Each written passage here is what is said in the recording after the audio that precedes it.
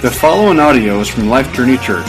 More information about Life Journey Church is available at www.lifejourneyva.com. We have reached an odd text this morning. As I was going through and I was trying to figure out, where we were in Mark, because until the Holy Spirit says, hey, we need you to go elsewhere, then we're just going to walk our way through Mark, trying to wrap our minds around the ministry and the life of Christ and figure out, okay, well, what does Mark communicate into the church in Rome 2,000 years ago when he wrote it? And then on top of that, what is the Holy Spirit saying to us 2,000 years later, because God's Word is still active and alive and powerful, right? And so we're trying to figure out in slow segments what it is that Mark is communicating. And so when we started in the book of Mark, we see that Jesus goes through this preparation time. I'm just going to do a really quick recap on where we are, but we see that Jesus goes and he's baptized by John the Baptist. He is symbolically putting himself in the place of sinners and being baptized in their mess, which is just a beautiful portrayal of what he winds up doing on the cross. He puts himself where sinners deserve to be, where he doesn't deserve to be, because only he can remove the sin from sinners, because he was not a sinner. And so he's baptized, then he goes into the wilderness for 40 days, and he's tempted by Satan, and he's fasting, and he's just really, now that he has received the anointing of the Holy Spirit at his baptism, he's gearing himself up for the next three and a half years of hard ministry. Because prior to being 30, Jesus didn't do any of this. We talked about this a couple of weeks ago. He was a simple carpenter. He grew up, probably learned his father's trade. We know that Joseph was a carpenter. And so Jesus goes through this time of preparation, and then he begins to launch out this ministry in Galilee. And along the way, he calls followers, fishermen, tax collectors, people from every walk of life, and he just says, hey, follow me.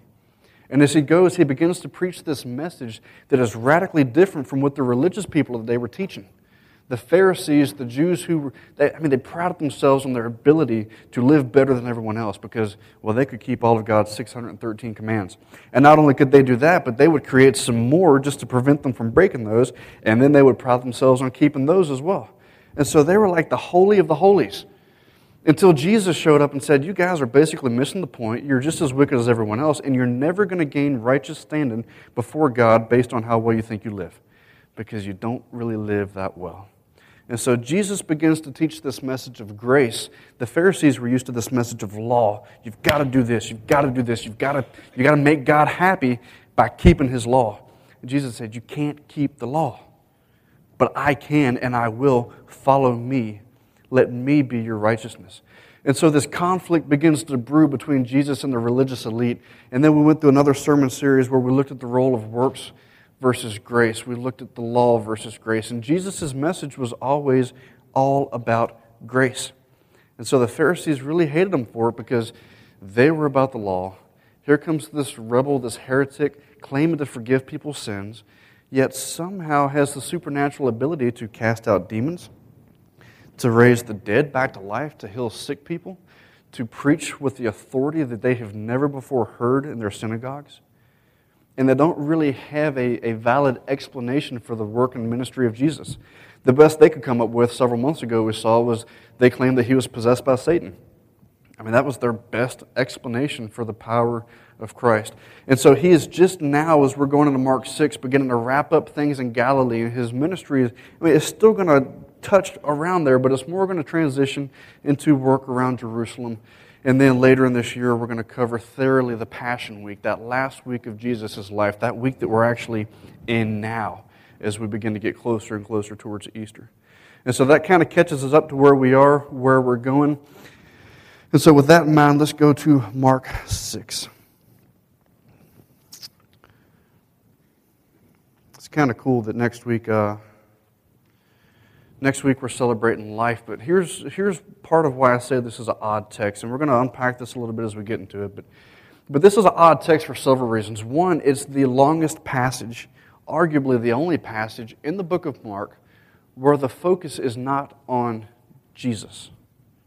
If you just look right there, you're going to see Jesus once, but then everything else is not about Jesus. And as we continue with our next few passages, it's not about Jesus. It's about John the Baptist. It's about some history that happened. That's another one of the weird parts, is there's not a whole lot of very doctrinal teaching. There's not a lot of things that we can grab from the text and incorporate into our body of knowledge for how God calls us to live as His people. And so it's not really Christocentric. It's not really about Jesus. It's connected to Jesus, but it doesn't feature Jesus. It doesn't really give us new instructions on the way that God would like for His people to be. It's really just a lot of historical backstory on an issue that happened before we even get to this point in the text. And so it's kind of odd that we're trying to figure out, okay, well, what does Mark communicate and how does that work with where we are? And it's also odd because, ironically enough, in spite of everything that I just said, the text is a beautiful segue into where we're going to be next week when Walt preaches. Because next week is Resurrection Sunday. We celebrate life. We celebrate the life of Christ. We celebrate the new spiritual life that He gives all of those who are in Christ. We're going to celebrate the physical resurrection of all of those who are in Christ. It's all about life, but this week it's all about death. We are surrounded by death. This is a gloomy story. It doesn't even really have a happy ending for most of the people. And so with that in mind, let's try to figure out, where is Mark going? So we know that Friday all around the world, and we could argue about the day of the death of Christ based on the complexities of the way that the Jews denoted their time and their seasons and their days and whatnot, but this Friday is Good Friday. And so all around this world, millions, if not arguably billions of people, at some point on Friday are going to sit and think to themselves about exactly what happened on that bloodied cross 2,000 years ago. And that's great. And then this entire week, the Passion Week, it kind of builds up to that. And this text is just beautiful harmony. Because 2,000 years ago, Jesus, the King of the Jews, was murdered. Right? But He wasn't alone. There was somebody else, somebody who foreran Jesus, not just in His birth, not just in His ministry, but also in His death. Jesus calls Him the greatest man who ever lived. We know Him simply as John the Baptist, John the Baptizer, John the Immerser in the Greek. And He truly was a forerunner for Christ in all kinds of ways. There were incredible parallels in the deaths of these two men, and we get today to really look, well, into both of them, really. That might catch you kind of off guard because John was alive and well last time we saw him. Well, he was alive at least. Mark chapter 1, we see that John was arrested, so we know he was alive. Might not have been so well, and now we're already talking about his death. And we've got to figure out, okay, well, how do we go from John's baptizing people and preaching repentance, and then he's arrested, and now he's dead? All right, how did we get there? What am I missing out on? What happened? We're also going to meet a man today that's consumed with fear and guilt, a man who later in life had the opportunity to be freed of this, and yet he refuses it. When it's all said and done, we're going to have to ask ourselves the very question that we've been chewing on for the last 6 months. How are we going to respond to the work and the ministry and the power and the authority of Jesus? All right? So with that in mind, here's our text. Where we left off last week, we know that Jesus commissioned His disciples. He sent them out, which made them apostles, ones who were sent. And He says, preach the message of the kingdom, preach repentance, and as you go, here is the power and the authority given by me to you to perform the same works that I'm doing. And so as they go out, they're healing the sick. Matthew tells us that Jesus' commands also said, go raise the dead. And so now Jesus has effectively multiplied His miracle work and ministry from one person to 13 because now they're all doing it. He brought them to Himself. He said, this is the mission. This is what we're doing. I have the power and the authority. I'm giving that to you. Now go out and do what I'm doing. Sounds pretty familiar, right? Because we're going to see Jesus do that again at the end of this book. And He does that for us. And so it's great that we get to watch this in action. And now we see in verse 14, Mark chapter 6, verse 14, King Herod heard of it, everything that was going on, for Jesus' name had become known. Now, before we continue, we need to have a little background information on King Herod. And this might begin to sound a little bit like a historical lecture, but we kind of need to cover it because this guy, he comes from a really messed up family. One of those families that puts the fun in dysfunctional. I guarantee you, if True TV was around 2,000 years ago, they would have been following this guy's family around with some cameras, and y'all would have been sitting at home on Thursday nights watching, calling each other and saying, I can't believe these clowns on, we'll just call it Galilee Shore. That actually works because there's a pretty big lake there, but dysfunctional family. Okay, King Herod's name, King Herod as we see it here, his full name is Herod Antipas. Okay, there were a lot of Herods running around. Herod the Great, his father, had like 10 sons from 7 different women, And I believe that all of them at some point in their life attached Herod to their name. And so this particular one was Herod Antipas. You might remember his father, Herod the Great. He was the king of Israel at the time that Jesus was born. And when he talked to the wise men and he found out that they were looking for a Messiah, the incoming king, he ordered the execution of all of the baby boys in Bethlehem that were 2 and under. Yeah, that's the background that Herod Antipas comes from. Herod the Great wasn't a very good guy. But we have to also keep in mind that when we see the word king there, we're not really talking about the king of Israel as it was back in David's day, when the kingdom of Israel had its own borders, its own military, its own political system. Now, at best, it's simply an empty title that's given to whoever it is that's in charge of a given area. Because as the Roman Empire expanded and began to take over all of the land around them, there was an increase in need to have governors and people who would rule various districts on behalf of the Roman Empire. And so they didn't even really have any power independent of the Roman Empire. Rome said, hey, this is our mandate, this is what we want you to do, and if you're going to lead here, and we're going to pay you and give you this political power, really you're simply going to do what we want you to do, which makes you nothing more than a puppet of the Roman Empire. But if it makes you feel better, why don't you call yourself king? Yeah, that'll make you feel important. If it gets you to do your job, call yourself whatever you want. And so the word king doesn't mean, as we would think, an absolute ruler over an area. It's more, at best, a governor, a puppet of the Roman Empire. And so King Herod the Great, Antipas' father, when he was in rule, he basically controlled all of the land of Israel, or of Judea. But when he died, he put in his will, he asked the Roman Empire, hey, when I die, why don't you break this land up into 4 different places, and I'd love for 4 of my sons to be kings themselves. And then collectively, they can kind of rule over all of it. It sounds like a pretty cool thing to do, right? Kind of nice of the old man, just split his power up, give it to his children. But 5 days before he died, he actually murdered one of his sons because he thought that his son was trying to take his kingdom from him. All right, Herod the Great was not a nice guy. Ordering the execution of children, killing his own son, the family dysfunction has really just begun there. So along comes Herod Antipas. And he is one of the sons of Herod the Great, and he is indeed placed with one of those 4 provinces that used to be all of Judea. It was a title known as a tetrarch, if I'm pronouncing that right. It means a governor of a 4th. And so he's got, at best, maybe 900 square miles around the Sea of Galilee, and then he's also in charge of a larger tract of land further south by the Dead Sea.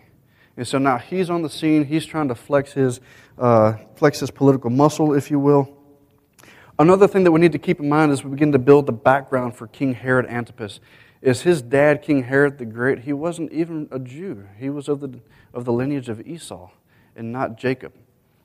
And so while they weren't Jewish, what they liked to do, what Herod the Great did, what Herod Antipas did, was they intermingled enough with the Jewish people of the area that they kind of wore the mask that they were part of God's chosen family.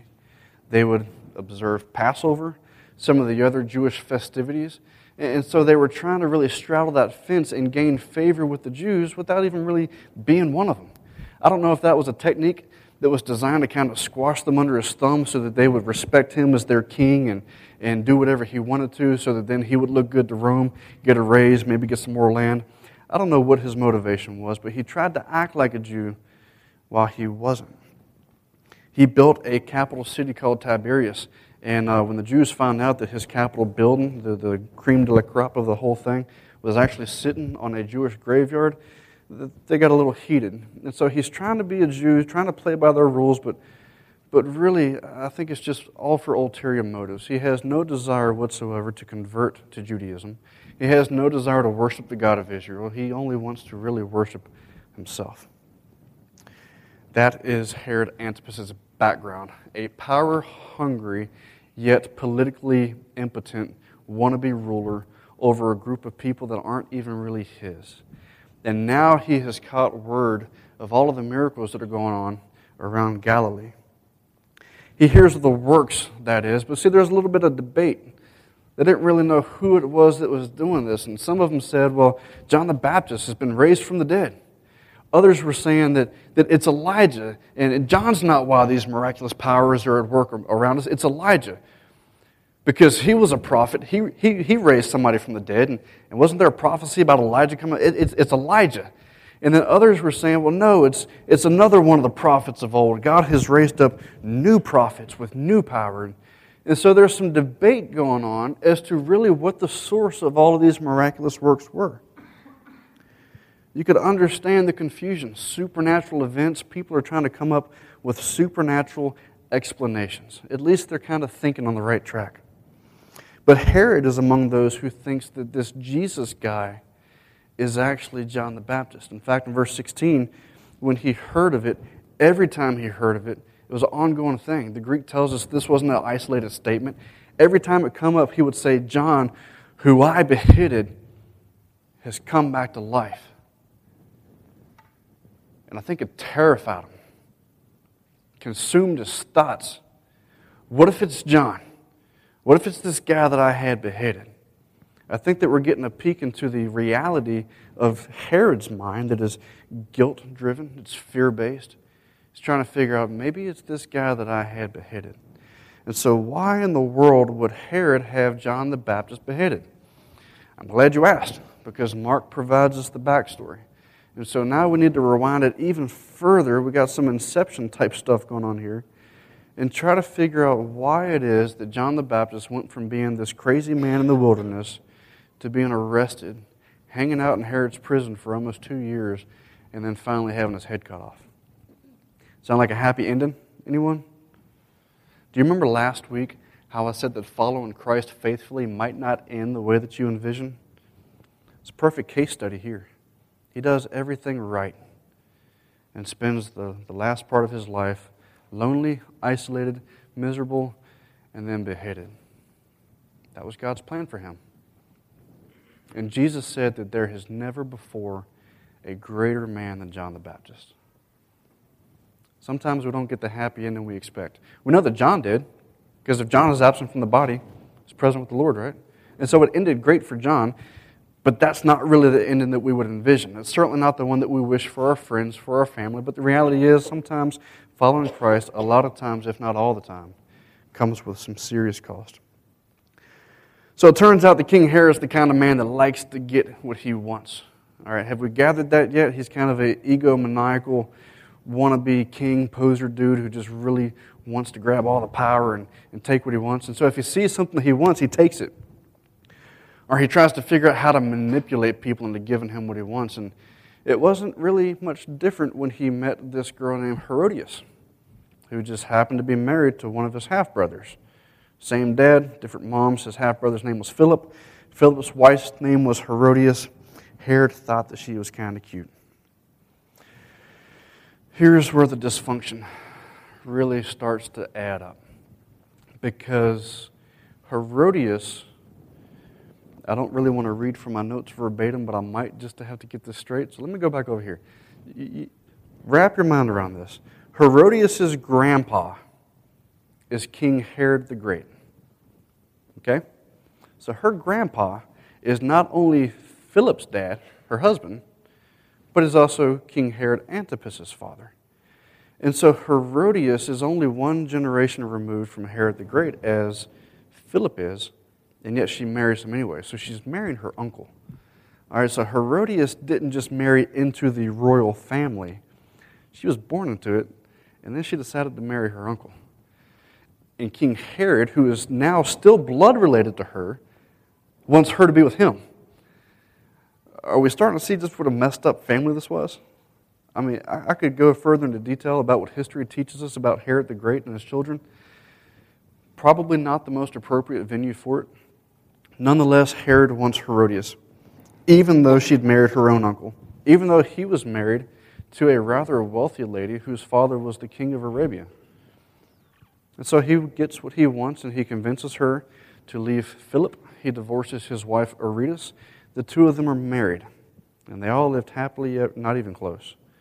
All right, the dysfunction is just beginning. Turns out John the Baptist is also John the Preacher. And here's the alleged king of Israel, one of the kings, who is now in this adulterous relationship with his brother's wife/niece. And so I don't know if she'd call him Uncle Daddy or how that worked. I mean, their family tree is really beginning to look like a wreath. All right. I mean, I know this isn't really something to laugh at, but it's just, it gets worse. So laugh now, because if you laugh later, there's probably something wrong. It gets pretty messed up. So the two of them are married. John the Baptist sees this guy who claims to kind of be a Jew, to worship the God of Israel, to rule over God's people. And he is in this blatantly evil, adulterous, incestuous relationship. And John the Baptist calls him out on it. He's like, hey, bro, it's kind of unlawful to have your brother's wife. You're going to call yourself the king of the Jews and have this kind of relationship knowing that it's evil? Something's not jiving here, amigo. That's not going to work. And so John the Baptist just constantly hounded the king about this. Whether it was in public, in private, John the Baptist became known for bashing not just King Herod Antipas, but also his wife, Herodias. And it turns out she didn't like that very much. Scripture tells us that she had a grudge against him. The reality is she wanted to put him to death, verse 19. She had enough of his meddling. She had enough of this man being a nuisance. She wanted him dead. Herod, on the other hand, against all odds, actually kind of liked John the Baptist. He was glad when he heard him speak. I don't know if he was thinking about the parts that weren't specifically about his bad relationship, or if there was something in the way in which John the Baptist spoke, but Herod was glad to hear him, even though he was perplexed. He said, I don't really get you, dude. I know you're griping at me. I don't see a problem with it. I'm happy. She's happy. Who cares what your God thinks? Why are you bugging me with this? And so Herod didn't really want him dead. But Herodias did. And Herodias is just like her uncle, husband, daddy, brother, Antipas, in that she gets what she wants. And so Herod imprisons John the Baptist for over a year. You do the chronology of it, it's probably closer to 2 years at this point. Keeps him imprisoned, visits him, talks with him. Message doesn't change. King, you need to repent. This is not fitting for anyone calling himself one of God's people. But then finally, the opportunity comes for things to get even worse. Verse 21, we find ourselves at a birthday party for Herod. We call it a birthday party. It was a banquet that he threw for himself. If you've got to throw yourself a party, it's probably because not a whole lot of people really like you. But I'm throwing one for myself in October, so you're welcome. I'm just kidding. All right, so he organizes this party. I'm going to trip up here. Organizes this party, and he invites all kinds of powerful men, nobles, military commanders, and the leading men of Galilee. So these are the upper crust of Jewish society, in addition to upper crust Gentiles or non-Jews, some of the military commanders. He's getting this room together full of powerful people because he likes to think that he's on the same level with them. And hey, let's just all get together. Let's eat some good food. Let's drink some good wine. Not that stuff you buy in a box, but the good stuff. Let's just have a good time. Let's talk. Let's bond. Let's make plans. So what are we doing in Israel? What do you think the Caesar wants to do? Kind of schmoozing with the powers that be. I think we know some people in our own lives that like to rub elbows above them, hoping that they pick them up a little bit. And so here comes our next player in this drama. At some point during this party, Herodias' daughter makes an appearance. Mark doesn't even name her. I don't believe any of the gospel writers name her. Josephus said that her name is Salome. History tells us that at this point she is about 15. So Herodias' daughter with Philip, which makes her Herod Antipas' niece by blood, comes into this party and begins to dance for this room full of men. Now, Mark doesn't really go into detail about what kind of dance this is, but I'm willing to guess it wasn't the Harlem Shake. It probably wasn't the Macarena or the Texas Two-Step. Whatever dance this was left these men pleased. Now, yeah, it could have been something innocuous. It could have been a really well-done square dance that just left them thinking, wow, that's a very talented individual. I am pleased with this dance. But I think that we have valid reason to infer that it was probably a dance of a more sexual nature because of what Herod does next, because he begins to write checks with his mouth that his rear can't cash. And he wants to make her happy. Great dance. I tell you what, ask me for anything you want. All right, he's got the ear of all of these men, these powerful men. Ask me anything you want, and I'll give it to you. Up to half of my kingdom. Who you kidding, Herod? You don't have a kingdom. You're one of Rome's yuppie boys in charge of a handful of acres of land, and you're trying to give away half of your kingdom? I mean, he's talking big in front of his boys is what he's doing. But he's doing it because of whatever it was that she did. It just really made him not think right. I think that it made the whole room not think right because of what begins to happen next. That should tell you the perversity of this family. If this man's niece can come in and dance in such a way that has him not even thinking straight and just wanting to please her and offer half the kingdom, makes all of the other men happy, it's his niece. He should have been more of a father figure that prevented her from putting herself out like that in front of a room full of perverted men. 15 years old.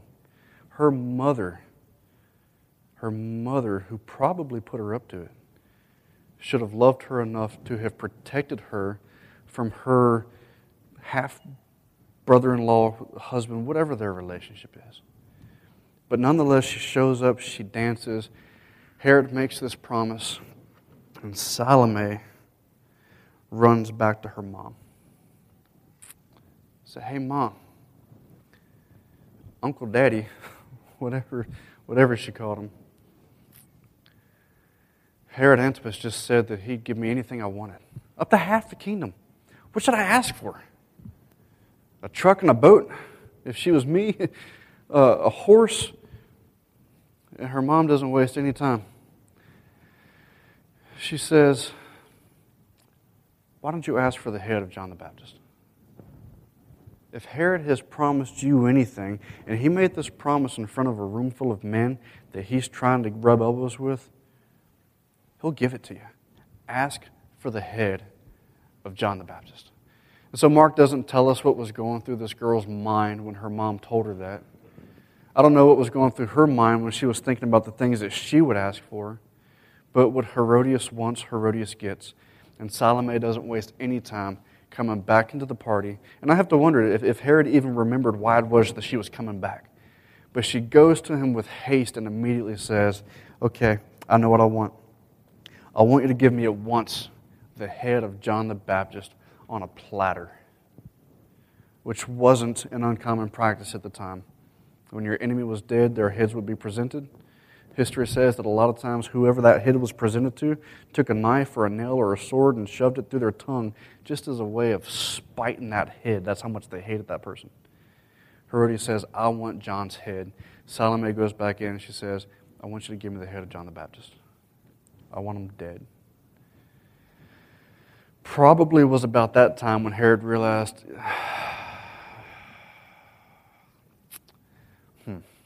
I did not think this was going to happen. Because he kind of likes John the Baptist, remember? He didn't want him dead.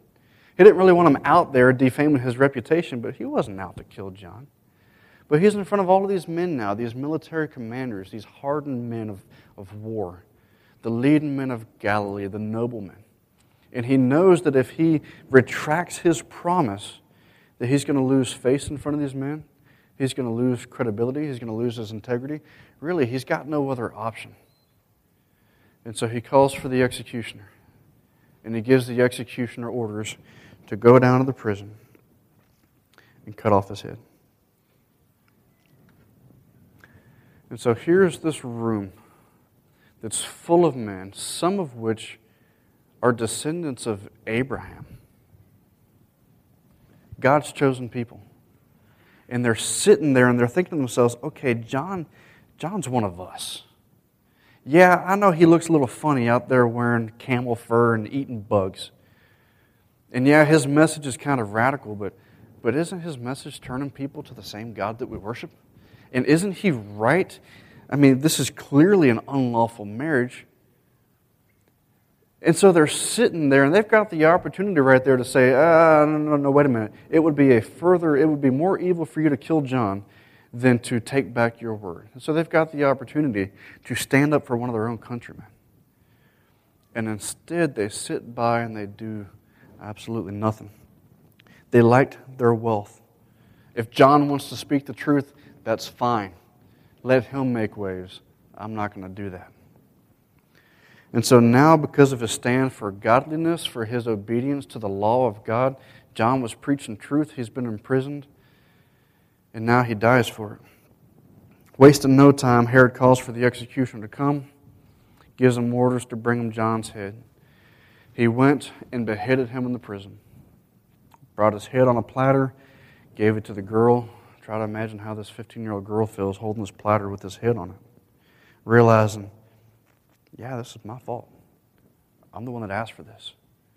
And then taking it to her mom, probably the greatest day of her mom's life. And then when John's disciples heard about it, they came and they took his body and they laid it in a tomb. And just like that, the greatest man who'd ever lived was gone. No fanfare, no national mourning. He was the last prophet of the Old Covenant. I mean, I get goosebumps just thinking about that. This man that God had raised up to speak truth is murdered and nobody cares other than a handful of his followers. It's a shame. These men would rather seek the approval of Herod than speak up on behalf of their own countrymen. That's why they were known as Herodians, these Jews who sided more with Herod than they did the Pharisees or the Sadducees or typical Judaism. And I find it ironic that we see these people of God who are part of God's chosen family sitting by doing nothing, watching an innocent man die, when this very week we're celebrating the events that lead up to the very same thing happening to Jesus. 2,000 years ago, God's people again screamed, approved of the murder of an innocent man, of the Son of God. And so what happened to John the Baptist is a morbidly beautiful microcosm of what Jesus himself goes through. We see God's people doing nothing while God's prophets are murdered. Two major differences between the deaths of John and Jesus, though. We'll try to wrap things up here. The first is this, okay? Jesus' death accomplished a lot more. John died to appease the wrath of Herodias. All right, that's not a very noble reason to die. I certainly wouldn't want my death to simply serve as satisfying somebody's anger against me for preaching the truth. Jesus' death accomplished a lot more because Jesus' death appeased the wrath of his Father against sin. John died isolated and alone, didn't accomplish a whole lot. Jesus died isolated, alone, except for a handful of his people, and it accomplished the salvation of his people. Huge difference there. So I want to shift gears as we begin to wrap things up. We fast forward a little bit. We'll get back to the other way that their death is different in a little bit. But here's the thing. Herod had the chance to meet Jesus. We're not going to go there, but we saw the screen ago that Herod is thinking every time he hears Jesus' name mentioned, he's thinking to himself, it's John the Baptist. It's John the Baptist. I had him murdered. He's out to get me. He's not going to leave me alone. He's a ghost. But he finally gets to meet Jesus. Do you know when he meets Jesus? He meets Jesus this week, during the Passion Week. Because Jesus' people, the Jews, the Pharisees, the Herodians, they'd finally had enough of Jesus' message. And so they begin to drag him through this shenanigan of a legal trial.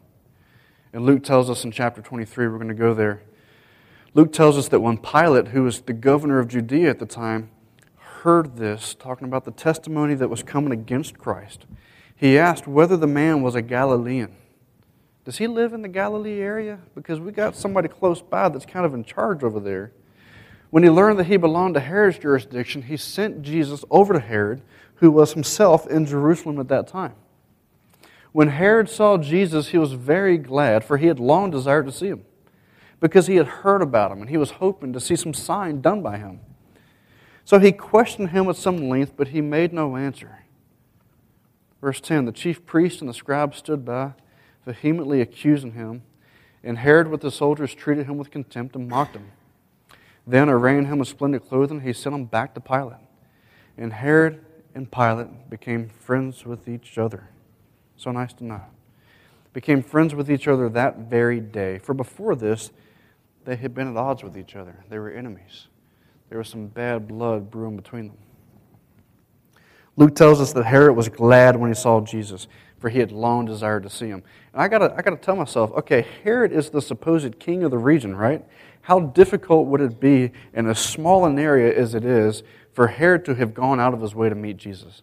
I think that he could have done it before this, because this is some year after Herod begins to hear about Jesus.